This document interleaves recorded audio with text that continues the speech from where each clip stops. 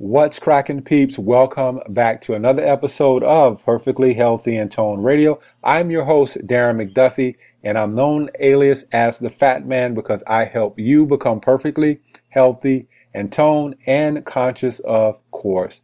Today's episode is an episode that I really enjoyed just simply because I kind of got a chance to go back to my roots. For those of you who've been listening to the show for any length of time, I've shared that I was a former pharmaceutical representative, and today I had the chance to interview Gwen Olsen, who is also a former pharmaceutical representative.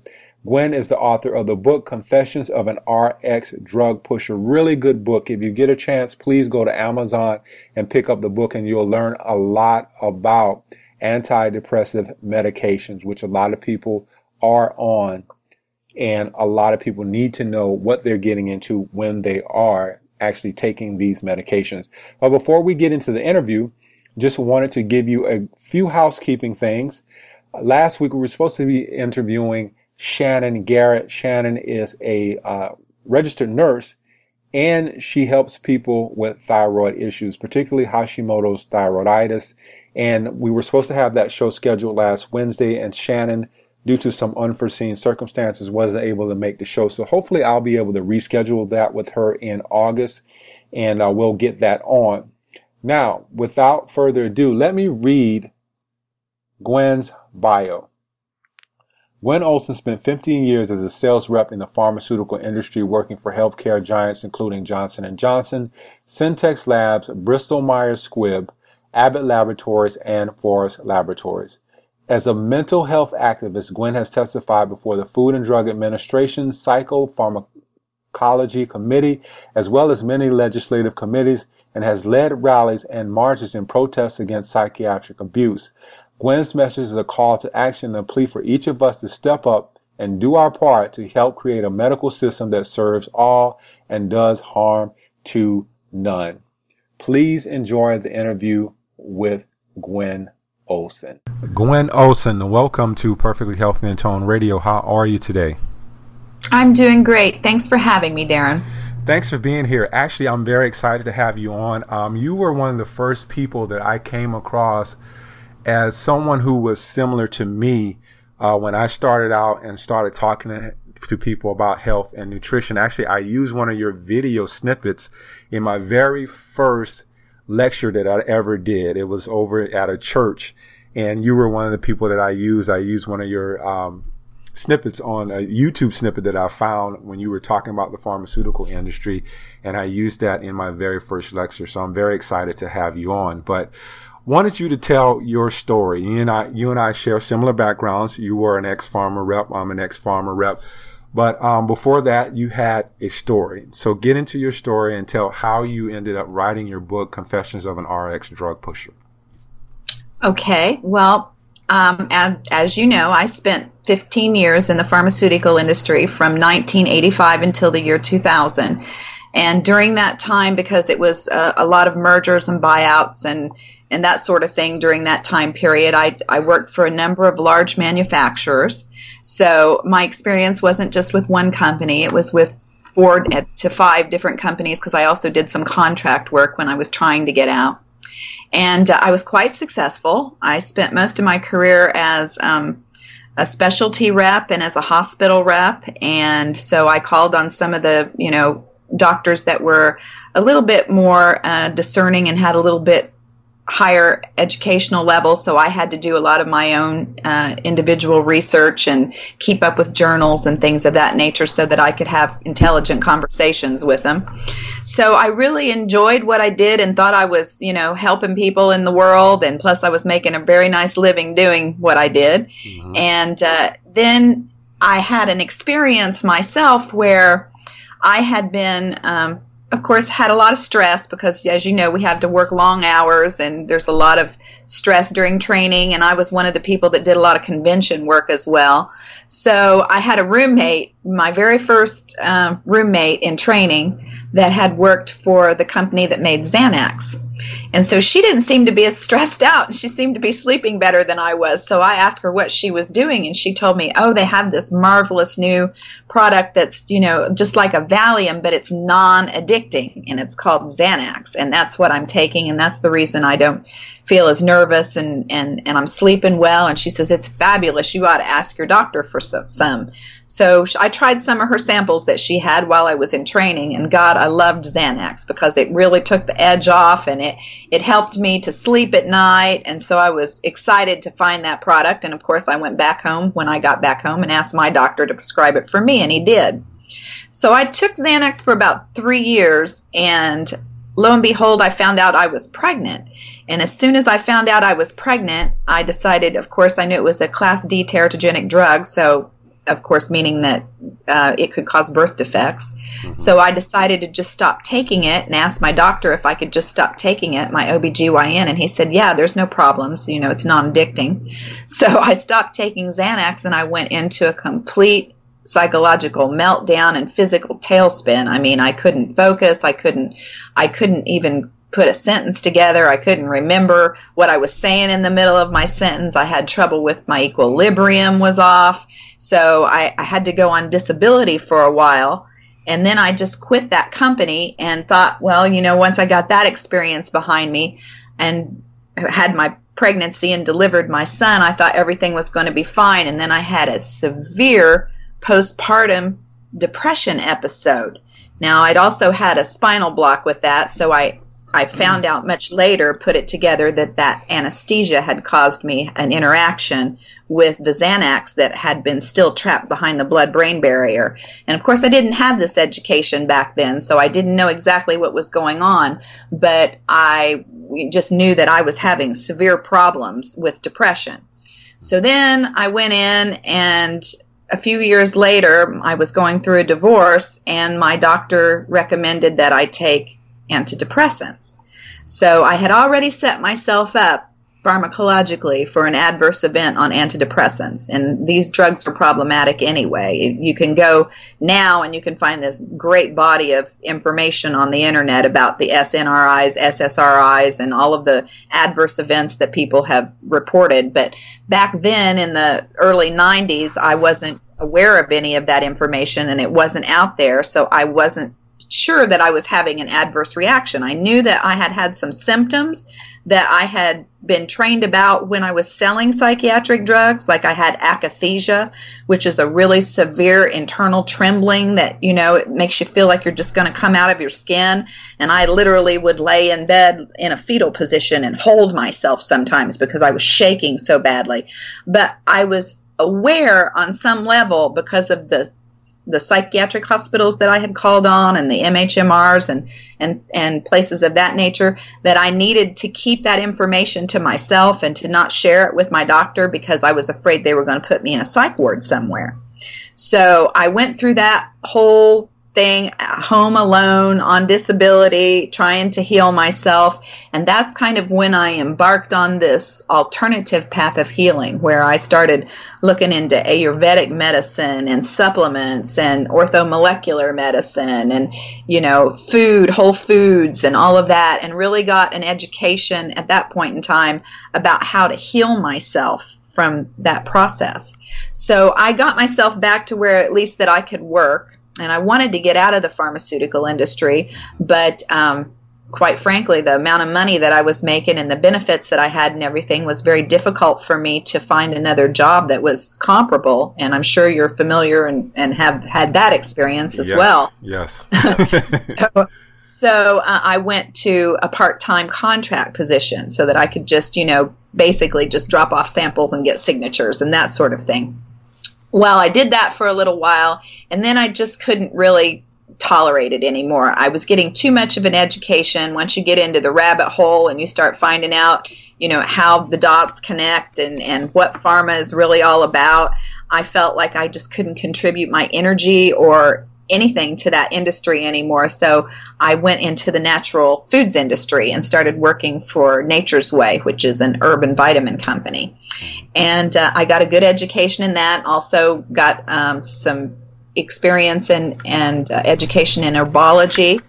And I was in the midst of researching a book that I was going to write about the Vioxx scandal that had broken. And I thought, oh, wow, this is going to be a great thing to write a book about, because here I've got all this experience in pharma, and I know how they do these things, how the clinical trials are cherry-picked and all this and that. So I thought I had a great subject matter that I could write a book about. And while I was doing that, while I was in the process of researching to write that book, I had a niece who was attending Indiana University. She was a pre-med student, and she was in a car accident. And she got addicted to Vicodin, hydrocodone, which is an opioid. And she was having difficulty studying. She was trying to pull an all-nighter with some friends. And so she went to a health food store, and she purchased some ephedra. And, of course, ephedra is a stimulant, and she didn't know that those things would interact, and she had a drug interaction, and she ended up in a local hospital in the emergency room, and they labeled her as having manic depressive bipolar disorder. So that set her on the road to, taking one medication after another, because as I know now, which I didn't know before this, she was toxic. And of course, when you're toxic, you're supposed to wash out the body and not have any kind of pharmacologicals introduced into the body until the offending product is eliminated. But that's not what they do in real life. In real life, if you have an adverse event, they pull you off that drug and they put you on another drug. And so she had gone through that process, and by the time she was, done, she was on like 14 different pharmaceuticals, and she was so toxic and having so many problems that she really wasn't even the same person anymore. She was violent. She was unable to work, unable to take care of herself and attend school. So she decided one day to take her life, and she went into the living room and she fashioned a rope with her shoelaces and attached it to the living room ceiling fan, and she tried to hang herself, but her body weight pulled the fan out of the ceiling, and so she wasn't successful. So she went into her younger sister's room and took an oil lantern and poured the oil over herself and ignited it, and she burned herself alive. So it was at that point in time that I knew that I had a moral obligation to speak out and to let people know, because I had all this experience under my belt. Not only had I been educated by the pharmaceutical industry, but I had been doing my own self-education, and I had also, gotten a huge amount of alternative information. So I knew that I had to warn other people, because there were problems in the way that people were, being told to take these drugs just for normal emotional states. I mean, like grief, or if you lose a job, it's natural for people to get depressed, and it's natural for you to be sad when you get a divorce, or when you lose a family member or an animal that you love or something. And they were starting to medicalize everything. Emotions were being medicalized, and I knew that these drugs were problematic and that they were going to cause more people to have these problems. Of course, I never dreamed that the number of people that I've since in the last 12 years had interactions with, that have had problems and lost family members and have just basically lost their health entirely because of these categories of drugs, were going to come into my life, but they did eventually. So what happened was the book that I was researching to write about Vioxx and Dextra and some of the other, blockbusters that had been pulled off of the market turned into an autobiography, basically about my experience in pharma and about my niece and everything how those pieces of the puzzle had fallen together for me. And that's when I wrote Confessions of an RX Drug Pusher, and the rest is history. I've never looked back. I've always just moved forward, trying to educate the public as much as I can, and trying to find alternatives for people to pharmaceuticals. Yeah, it seems like your book came out in what, 2000? I want to say what? 2005. 2005. Now, I think there's an MD that's out now, Kelly Brogdon, I want to say, or Brogan. Yes. Yeah, and she's kind of now taking the lid off antidepressives as well. But you were kind of like the trailblazer with this whole thing, and now it seems as though more people are following suit and more things are coming to light. With your Xanax, and a lot of people might say, well, why was she on Xanax when she was a pharmaceutical rep? And you mentioned training. Talk to us about how intense training is. I know how intense training was for myself, because I know I always felt like I was on stage when I was in training. My training was 2 weeks, and I had played basketball in front of thousands of people. I have an athletic background, but I can't remember how nervous. I can remember actually how nervous I was and how emotionally intense that whole experience was for training. And people might be out there saying, well, why does she need Xanax for training? Explain to them how intense training is when you're in pharmaceuticals. Well, it's really interesting, but my husband was in the Navy. So when he described basic training to me in the Navy, I think that's exactly what we went through in the pharmaceutical industry, is where they break you down and they build you back up with this kind of false bravado that you're going to be out there, healing and saving the world. And so I just remember that it was some of the most intense, because I went through training with several companies, and it was always 2 to 3 weeks in the home office, where they're putting you off site, where you have to have a roommate, first of all, that you're on top of all night and all day. And then they don't really feed you very well while you're doing this. So the nutrition, I remember we had juices and things like that, and candy bars and things that were available to us in the snack rooms all the times, but meals were generally at the company, and they didn't have all of that, well, I would consider nutritional food to offer us. Yes. And so we had to dress up, as you know, do the suit and a tie, and you had to look your best, and you were gotten up very early in the morning so that you could catch the bus and go into the home office and get through all of the security that you had to get through in order to get into the building in the first place.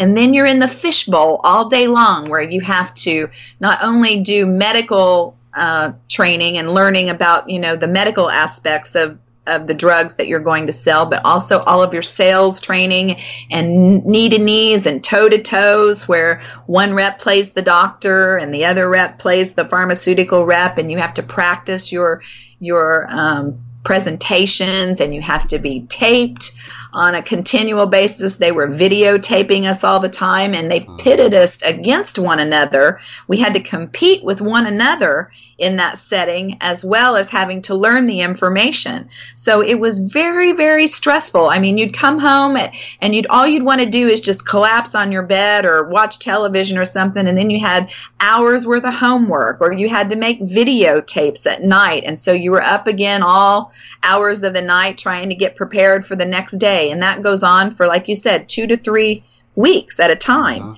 And so it was extremely, extremely stressful. So I remember each and every time that I came home from one of those training sessions, the very first thing I did when I got home and unpacked was make my husband hang that the certificate or the certification that I'd gotten from that training on the wall in my office, because it was more, to me, it was more difficult than anything I'd ever done in college. Yeah. I don't think people know how intense that is. And I remember exactly like you said, just coming back to my room and just conking out. All I wanted to do was sleep, and I wanted to be away from my roommate. I wanted to be away from anything that had to do with pharma. Going back to your niece and, what she went through. Obviously, she was on 14 different drugs, but she was on these antidepressives. And later on, in going through your book, it was discovered that one of the side effects to being on these antidepressant medications was suicide. Do you think that she knew what she was doing at the time, or was that was what she did, the suicide that she committed, was that a sole side effect of the antidepressants that she was on?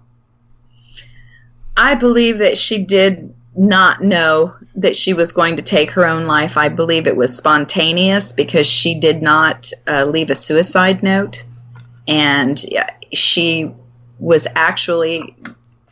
in a position where she was going to have to go back on the drugs, and I think she was terrified, because she had told me that she'd had out-of-body experiences, and the way she described it to me is, she says, feel like, I'm outside my body looking at myself, and I don't have any control over what I'm doing. So I knew that I had had that same experience when I was on antidepressants. And so I thought, well, maybe this is an adverse drug event that she's having. So I was trying to convince family members and trying to do research around it and figure out, what to do after she'd already taken herself off of the drugs cold turkey.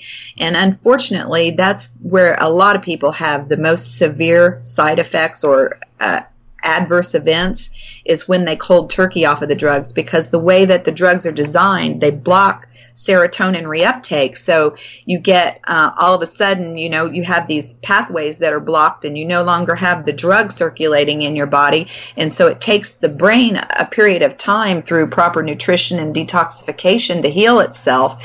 And she just didn't have that advantage. She didn't, give herself the time to do that. And so I attribute it to the drug withdrawal more so than, the drug adverse event. It was the drug withdrawal. Going into really what she might have been going through, and also there was some things that were pretty much swirling around your family at the time. One of the things that I see a lot is that people tend to be guided towards using prescription medications out of insurance.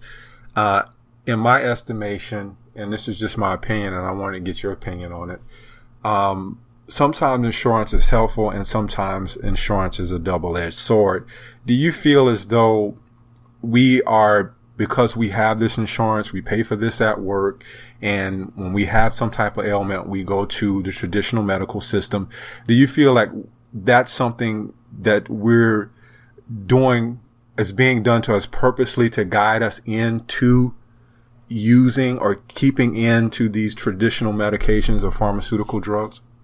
I most definitely do, because as you know, alternatives, like even you may be able to get a chiropractic adjustment 10 times a year. They may cover that under insurance. But anything like acupuncture or orthomolecular medicine, where you take supplementation of different, amino acids or things that you might need, or even other energy healers or things of that nature, none of that's covered by insurance. So all of that has to come out of pocket. So most people don't even entertain those things because they can go to the doctor and they can get this, covered, and their prescriptions are covered or this or that. I absolutely believe it's another pathway of profiteering. I mean, that it's just that it's kind of like herding the cattle, in through the gate to go the way that you want them to go in order to eat what you want them to eat or to feed on what you want them to be fed. So I absolutely believe that's part of the agenda. And, it's a very lucrative, a lucrative agenda because most people don't even question. They don't question the knowledge of their physicians. And you and I both know that there's different levels of doctors. We talked about this before the show, is that there's your doctors that are brilliant, and then there's your doctors that really just are barely making it through medical school, and they don't have any kind of knowledge outside of what they were taught, from pharma or by pharma or funded by pharma, and they don't do any of their own due diligence or their own research, and so they really don't have that vast amount of information and knowledge base that we would want a medical provider to have for the most part. There are the exceptions to the rule, and I believe there are more of them coming along now. I think a lot of doctors have realized they have to be more educated because their patients are taking things that they're not familiar with, and they're getting more exposure to things. But for the most part, I think that they're very well indoctrinated by pharma, and that starts very early on in their careers, as you know, when they're in medical school. Yeah, I remember we used to get them when they were bright-eyed and bushy-tailed. We'd go to the medical schools, and the interns come in. We had the donuts, and we had all of our, little pads and pencils and things to give out to kind of indoctrinate them into the pharmaceutical world. I didn't want to do this interview and make it seem like your niece was, because sometimes I think when we look at people who might have a mental illness or might be depressed, we look at these people as kind of off the rocker or what I would call crazy. And your niece had gone through some things. You mentioned in the book that she was molested at a very early age, and then there wasn't a really good family life. Kind of paint the picture for us, because I think, again, when we look at people who are having what we call emotional problems, we tend to write them off as crazy, and we don't really look at what's kind of evolved with them to kind of get them to that point. You mentioned that you went through postpartum depression. You mentioned that there were some things going on in your life. You had a divorce, and kind of paint the picture for us with your niece and what actually kind of set the stage for her to be more involved with these types of drugs. Well, she had actually had a lot of psychological trauma as a child, as she had not only been molested by one person, she'd been molested by a caretaker, and she had also been molested by one of her mother's boyfriends. And she'd moved from school to school because, you know, my sister had moved a lot. And it was just a lack of stability in her life for many, many years. But she was extremely intelligent, and she was a beautiful girl. I mean, she was absolutely beautiful inside and out.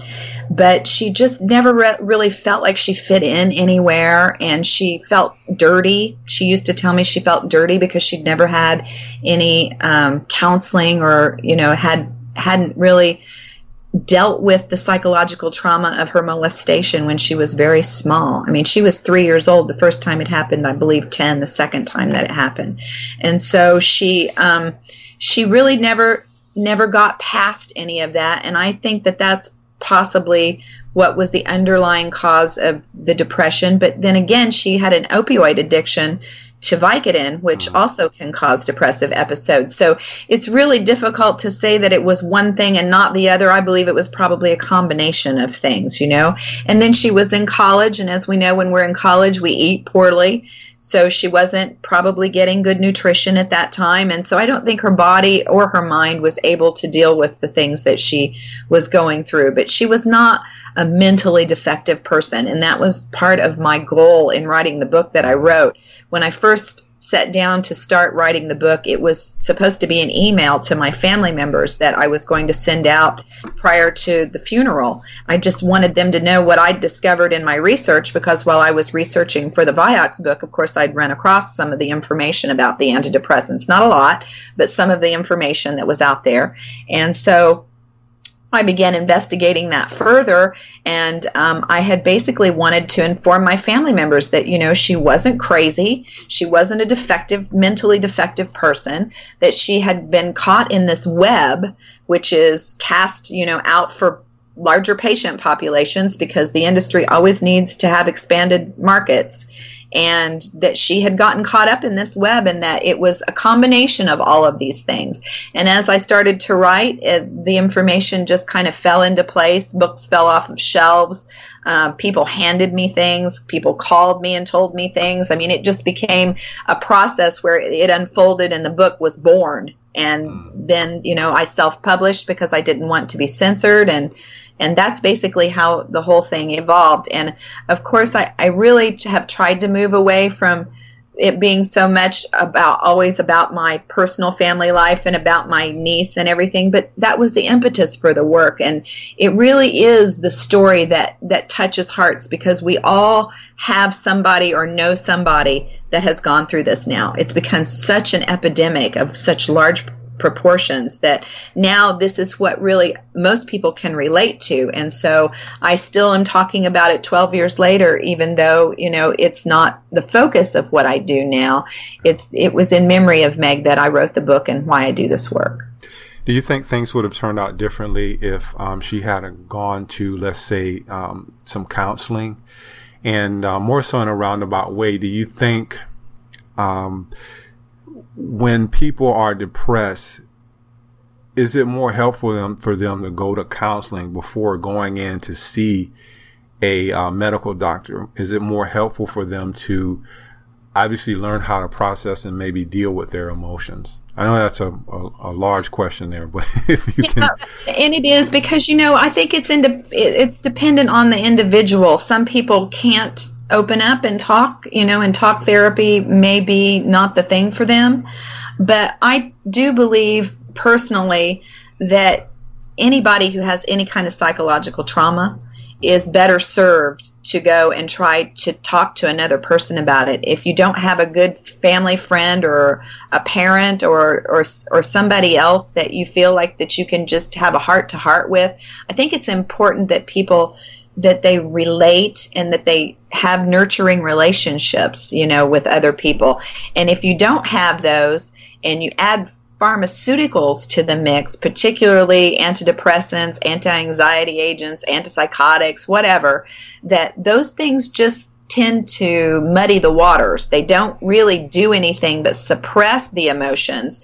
And then when a person does have an adverse event, they can't deal with it because they don't have the wherewithal, they don't have the psychological stability to deal with it. And I think that's what happened to my niece, and I think that happens to a lot of people. But if you're asking me, would I recommend people go to talk therapy before taking drugs? I don't recommend that people take drugs for these problems to begin with. I think they should be reserved for the most severe states of psychosis or suicidal depressive states, and then I believe they should only be short term and never used intermittently, because that really sets you up for problems. So, my education has come a long way in the last 12 years. And when it comes to psychiatric drugging, I'm totally against it unless it's just the most severe situations where people have tried every other alternative. And when it comes to children, I'm most definitely against it because, as you know, children are 3 times as likely to have adverse events as adults are. And because they have developing kidneys and livers and brains and, all of that, they're at a much greater risk than your adults are. So when it comes to drugging kids with psychiatric drugs, I'm totally against that. I believe they should do everything possible besides drugging a child, because with a child, they don't get to say no. They don't have the ability to articulate many times what's happening to them, how they feel. And then they have their caretakers that are forcing them to take their drugs. Their doctors force them to take them, their teachers, their, mom and dads, everybody is forcing them to take drugs. And that's why they're such a lucrative patient for pharma, because they're compliant patients. And with psych drugs, when I sold psych drugs, the biggest problem we had was compliance. Patient compliance was like horrible, because people started to realize they felt worse on the drugs than better. And it brings to mind, I don't know, you remember the old movie One Flew Over the Cuckoo's Nest? Yep, I remember that well. Where all the patients are tonguing their medication, or they're hiding them and putting them under their blankets and whatever. I always wondered to myself, well, if these drugs made them normal, why would they not want to take their drugs? But what I think it is they start to identify at some point that the drugs make them feel crazier. And so that's the reason why they don't want to take their drugs. Yeah. Your niece was on 14 different drugs. And one was a result of a car accident, which she got on Vicodin for a car accident. One of the things I felt like was very appalling to me from reading the book was that you have her on 14 different drugs, and none of the doctors seem to be on the same page and know anything about the drug interactions and all the things that could have happened to her, which obviously did ultimately happen. Why was there not any communication there? And I mean, in my career, I've seen this myself.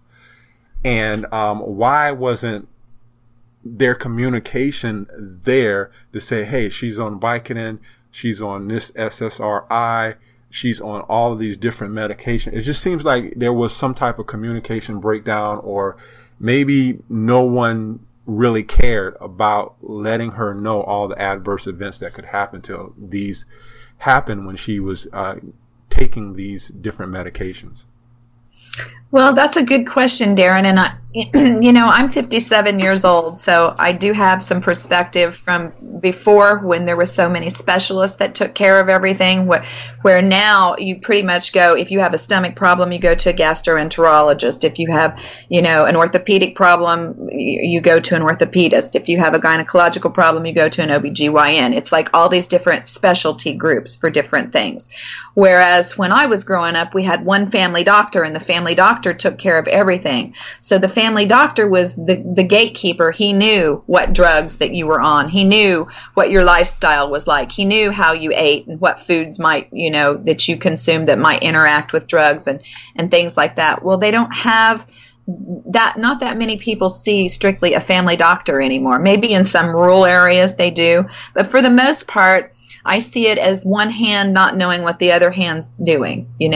It's the right hand doesn't know what the left hand's doing. And then if you don't use one pharmacy or one pharmacist to advise you, then you're going to Rite Aid to fill one prescription and Walgreens to fill another and, whatever. And so there's really no communication between these entities as to what's going on with an individual patient. And I think that's what puts people at high risk, is because they don't have the appropriate communication. And then the other thing is the doctors themselves lack this information because, as you know, they don't do clinical trials with multiple drugs. They don't, see drug interactions in clinical trials because they're usually one specific patient population with one disease state that they're using one pharmaceutical on, and that's not the real world scenario. I mean, people are not only are they taking multiple drugs that are prescription drugs these days, they're taking over-the-counter drugs, they're taking supplements, they're eating foods that can interact. There's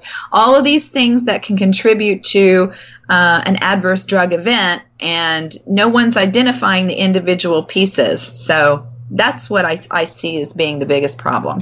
Yeah, I would definitely agree with you there. And also, what I've seen with a lot of people, because I used to stand in the pharmacy and watch people come up to get their drugs and whatnot. And what I saw was people rarely ever, they always put like a little package insert for you to read about adverse events. And I used to see patients rarely ever read that package insert. And most of the patients never really ask their doctor about the adverse events. And you see a lot in the elderly population where they have these adverse events because most of the time elderly are on numerous amount of medications. And anytime you are on those different medications, the propensity for having an adverse event actually heightens because you're on so many different medications. So I always tell people, hey, make sure that you know what you're taking. And if you have an elderly parent or someone of that nature, look over their stuff, because if they're on 12, 13 different medications, something's going to not mix right at some point or another, Absolutely. And I go a step further and I tell people that our caretakers for elderly people, that they should have right alongside of the medications that they have in their medicine cabinet, they should have a list of the various drugs that person is taking, what their dosages are, and how frequently they take them, so that in case they end up in an emergency room, God forbid there's something happens and they have to get them and take them to the ER, that they can grab that list and they can take it with them and give it to the attending physician in the ER, because a lot of people also get, really seriously harmed in the ER because they have no idea what's on board when that patient comes in. Yeah. And so it's a good way, good rule of thumb, if you are someone that's taking care of an elderly person, to have a list of their medications, not only the brand name, but the generic name, so that you can give that and pass that information on. And another thing, you mentioned that people don't read package inserts. I've never seen a person accept the counseling that's offered by the pharmacist when they go to pick up their prescriptions either. I have sat hours before and watched, waiting to get in to talk to a pharmacist or something, and watch people decline getting the counseling that the pharmacist offers. And they're probably the best educated of everyone beyond the doctor about what you can expect with side effect profiles. I mean, most people don't even bother to take the time to listen. Yeah, it's just because I think most people think that because it's being sold, it's safe. We have this thing where we think everything is safe for us because it's being sold to us. And I think, people need to kind of get out of that. I think it's getting better now. More and more people are starting to question things, but you still have people out there. I live in South Florida, and we have a large elderly population. And for the younger generation that's here now, I think with the use of the internet and all of these other things, we have the ability to go in and talk to a doctor on a different level and say, hey, I saw this on the internet. But you still have this older elderly population that's here that the doctor is a god, and whatever the doctor says, then that's what they do. Going into your book, there was a moment I had, and I wanted to share it with you, where you went in, you were on antidepressives, and you went in and you told the doctor you were having side effects, and the doctor told you to double the dose. And I was like, no, Gwen, don't do that. Don't. I was like, why? And then you said you doubled the dose. Tell us why you actually doubled the dose. I doubled the dose because I was a good patient. Yeah. I was being a compliant patient, even though I knew better. I mean, I knew I was having an adverse event. I mean, I had already been trained in this. I sold haloperidol, which is an older antipsychotic drug. And I was having side effects that were in the Haldol package insert. And I'm like, oh my God, I'm having akathisia. And the doctor says, no, this is an agitated depressive episode. The drug just hasn't kicked in yet. You need to double the dose. And against all common sense and logic, I did it. So, I know why people do things, because they hand their power over to authority figures. I used to be one of those people. I used to think, well, that guy has an MD, or he has letters behind his name. That makes him smarter than me. That makes him more knowledgeable than I am. And now I realize that, and I will never, ever do it again. I will never hand my power over to anyone like that. That I am the best authority about my own body and what my body is experiencing, and that I need to be my own advocate and to be proactive about things. And that's why I'm trying not only just to alert people to the problems, but I'm also trying to teach people to be self-empowered with their health care, because it ultimately is your body temple and you're the one who's responsible to take care of it. So I did it because I was a good patient. That's why I did it. Yeah. There's a lot of people out there. I used to be like that too. I would just do whatever they told me to do. And, it's so funny because when we talk about people, what I've learned about people is that most of us don't like to be told what to do. But for some reason, when we get in a doctor's office and the doctor tells us to do something, we just turn into zombies and do whatever the doctor tells us to do. It's just the funniest thing in the world. We're programmed to do that. Think about all the commercials that you see on television. Do they tell you to think about this yourself and use your own personal discernment? No, they tell you, ask your doctor. Yeah, and people just go, the authority. And they comply and they do it. Talking about different medications, and you mentioned people are taking supplements, over-the-counter drugs, and they're taking pharmaceutical drugs. One of the big things that I learned in the pharmaceutical industry, and I wanted you to kind of expand on this, is about the liver and what we call, and I know people get all crazy when you start using big terms, but I'm going to use one, cytochrome P450, which is, in the liver, and it filters things out, especially the medications. Talk about what happens when you are on several different medications and how that can kind of, I call it toxic buildup. But yeah. How does that happen? And give us a real brief education on the P450 system and the liver in general. Well, the cytochrome P450 is an enzyme system. And so what it does is it metabolizes the things that you consume. And many of the pharmaceuticals, probably close to 70-75% of the pharmaceuticals, will be metabolized by that particular enzyme system. But then there are also a number of foods and supplements and things that are also metabolized by the cytochrome P450. So what you have occurring is when you're taking numerous pharmaceuticals and eating foods that are all, being metabolized by this enzyme system, they have a synergistic effect. Sometimes they cancel one another out, or sometimes they magnify the results of the drugs that you're taking. And so it's really kind of a difficult it's a difficult thing to discern whether or not you're going to have problems because you're not really aware of what different foods and different things that you're consuming are going to do and how they're going to interact with the pharmaceuticals that you're taking. So the cytochrome P450 is something that I often tell people that if they have a lot of adverse drug events, that they should have that tested, do the liver testing for that to see if they are one of the 10% of the population that have a defective P450 system, because I actually had that test a few years ago and found that I was, and that was one of the reasons that I had so many adverse drug events in my life, because I wasn't aware of that. So there is about 10% of the population, and it is a genetic thing. So I don't know that my niece might have not also had the same problem. Yeah, is mental illness genetic?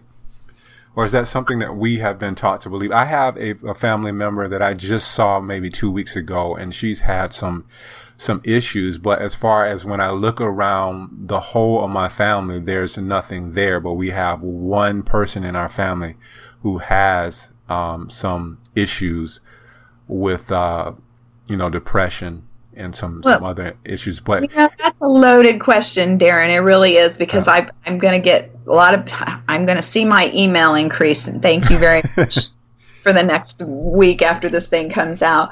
But in my opinion, and based on my research, I do not see that what we term as a lot of things that are mental illness as being genetic. I think we can have a predisposition based on our genetics to different types of illness and ailments, but I also think it's largely environmental.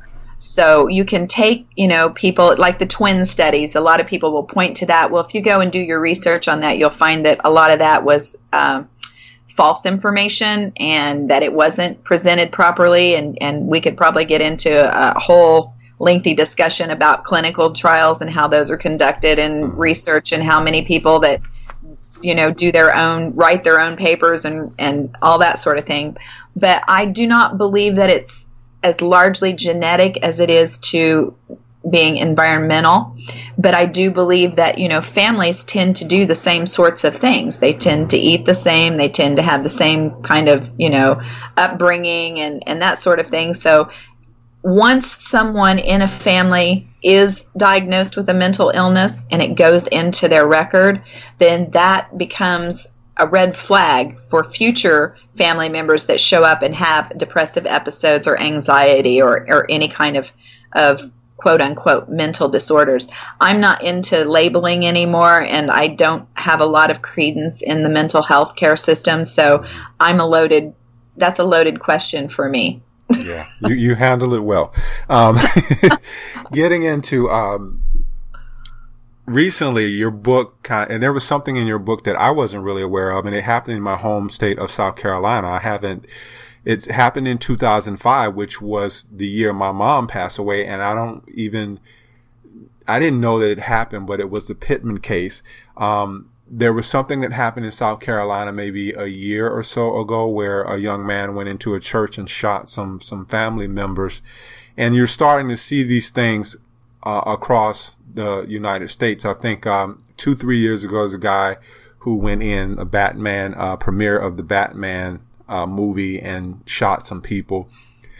I wanted to ask you, are these depression medications, antipsychotics, or whatever you want to call them, are these always at the heart of these, what we would call fatal events that we're seeing where people are, because to me, I don't think a human being in their, I want to say right mind, is going to go in and want to harm other human beings.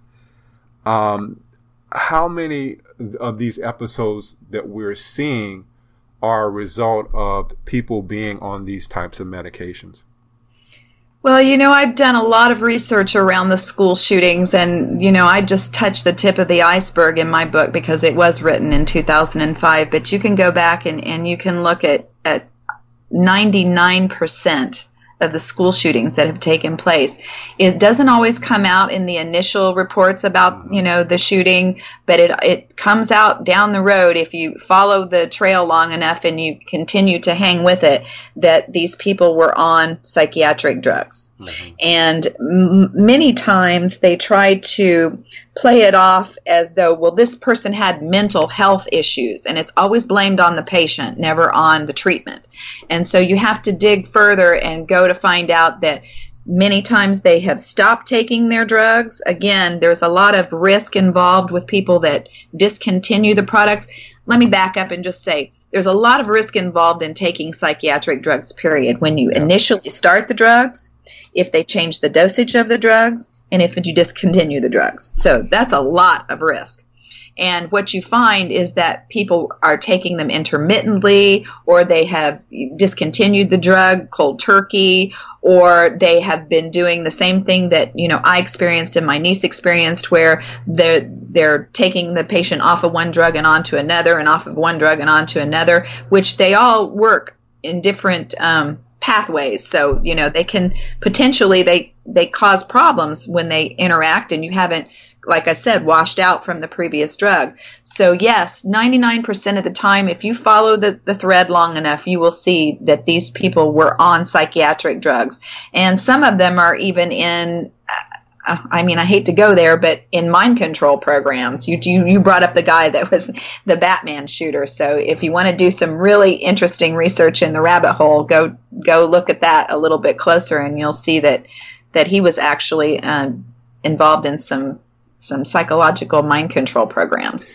Yeah, I think the young man that did the shooting in my hometown of South Carolina was on something called Suboxone, I want to say is what it's called. Yes. Yep. So I stayed with it because I'm always interested to see, because to me, no one goes in and shoots 9 people just on a whim because they're upset or mad about something. There has to be something that's underlying, going right. on. Back and look at the initial clinical trials on all of these categories of drugs, Darren, you'll find that they had homicidal ideation and they had suicidal ideation, and many times they just don't report that. They did not report it. So it is something that pharma was well aware of when these drugs came out, that they were going to be problematic in this regard. And there's an excellent psychopharmacologist out of England, Dr. David Healy, that he's written about this quite a bit. And so, if you want to delve into that a little bit further, he did his own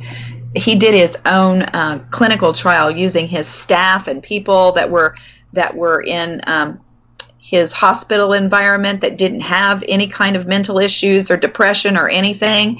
And several of his patients went off the rails, and a couple became homicidal and suicidal as well. Yeah. You mentioned clinical trials and all of this other stuff. How corrupt is the industry? I think the industry is extremely corrupt, unfortunately, and having spent so much of my time and energy in that industry, that's really what I'm trying to do now, is trying to reverse the karma that I accumulated, because I had no idea. I had no idea how corrupt that the industry was when I was actually in it. It took getting out and being able to see it from a different perspective, and also, like I said, doing my own self-education before I really saw how much money was changing hands and how much was being kept from the public, and that there was no informed consent. You have to have all the information to give your informed consent, and pharma, they cherry pick what kind of information is going to be released, and their clinical studies, they cherry pick the patients for those. And I believe it's all a very huge collusive effort, and unfortunately, we were a part of it, but now we're trying to do something to let other people know. Yeah. And last question for you, and I felt like this was really important. In the book, it mentions neurologically driven agitation. Why do we need to know about that, and why is it so dangerous? Because those are our animal impulses, and when you have neurologically driven agitation, that's what drives people to commit suicide and commit crimes. Like, think about this. Before people were on all of these drugs, when I was younger, I used to hear about people that would commit suicide, and when they would commit suicide, they would maybe slit their wrist and slide into a warm tub of water, or they would go in the garage and hook up, the exhaust and go to sleep in the car, or they would do something of that nature. Now, all of a sudden, when people commit suicide, you hear about them. Not only do they kill themselves, but they drown 5 children and they shoot the dog, or they go in and they shoot up 7 family members and then they kill themselves or whatever. And this is neurologically driven agitation that causes a lot of this kind of violence. And that's the thing that I think really, if you look at the history of suicide and how people used to commit suicide and now how people commit suicide, I mean, my God, by hanging yourself or burning yourself alive, that was almost unheard of. And that's the reason, because people are just completely out of their minds and they're so agitated that they take other people with them. And many times, the people that survive this claim they have no memory whatsoever of this. It's like they're just acting out of impulse, out of animalistic impulse. Yeah. And I said last question, but this just came to mind, so I'm going to ask it and then we'll end the interview. But it seems to me that, you have these shootings and you have these things that are going on, and most oftentimes they occur in the male population. But it really seems to me that women are unfairly targeted because women, for lack of a better word, are more emotional. Women tend to feel things more emotionally. You mentioned you went through a divorce, and there are other life events that may throw us for a loop, so to speak. But it seems that women are, again, unfairly targeted, and you're a woman. So if you went through this stuff, what would you tell a woman who's out there right now who might have gone through a divorce, a bad breakup or something like that? How are they to deal with this versus going to a doctor and the doctor say, hey, let me put you on Paxil or Zoloft or any other the medications that are out there? What's the best way for them to deal with these life events? Well, I think a lot of these things are also, in the case of women, hormonally driven. Mm-hmm. And so the first thing that I would do is say, go get a hormonal profile done and find out if your hormones are balanced or not. And, women are when they're younger, they're on birth contraception, birth control pills. When they get older, some people will be on, bioidentical hormones or other hormones, or, I think it's really important to look at the hormonal issue, also to look at the dietary issues, because if you're only consuming refined carbohydrates and sugars and, aspartame sodas and things of that nature, those are going to also cause problems, physical problems that relate to how they affect your hormones. So I think that's really important. But then more than that, again, I think it's nurturing relationships. Women need community, and men are socialized to where that, they're team players and they have their friends that they go out and have beers with, or they play ball with, or they do something and they can talk one-on-one. Women are raised to be competitive with one another. And I think probably the most wonderful thing that I experienced was when I turned 40, I actually started to have women friends. Prior to that, it was always, you can only have one beauty queen, you can only one girl, I'm just saying, women are always raised to be competitive with one another. And so they don't really have the nurturing bonds with other women. And I'm trying to break that mold and say, don't wait until you're 40 like I did to make really close relationships with other women, and talk to your female friends and find a shoulder to cry on, because sometimes that's all we need is we need a little nurturing. And men tend to want to fix things. Men feel like when we go to them with our problems sometimes that they're really put out because they don't want to just hear about it. They want to fix it for us. And we don't always need things fixed for us, but we always need someone to empathize with us and to hear our stories. And so that's what I try to encourage women to do. Find other communities of women so that you can not feel alone. Yeah. Very well said. Gwen Olsen, it's been a pleasure interviewing you, and your book is called Confessions of an RX Drug Pusher. Older book, but for those of you who want to know more about the antidepressant, it's very well written and it has a ton of information in there. I would encourage you to go to Amazon and pick it up. So again, Gwen Olsen, thank you for the interview today. I really enjoyed it. Thank you, Darren. And I'd also like to tell people that I'm on Facebook and I do have a website, gwenolsen.com.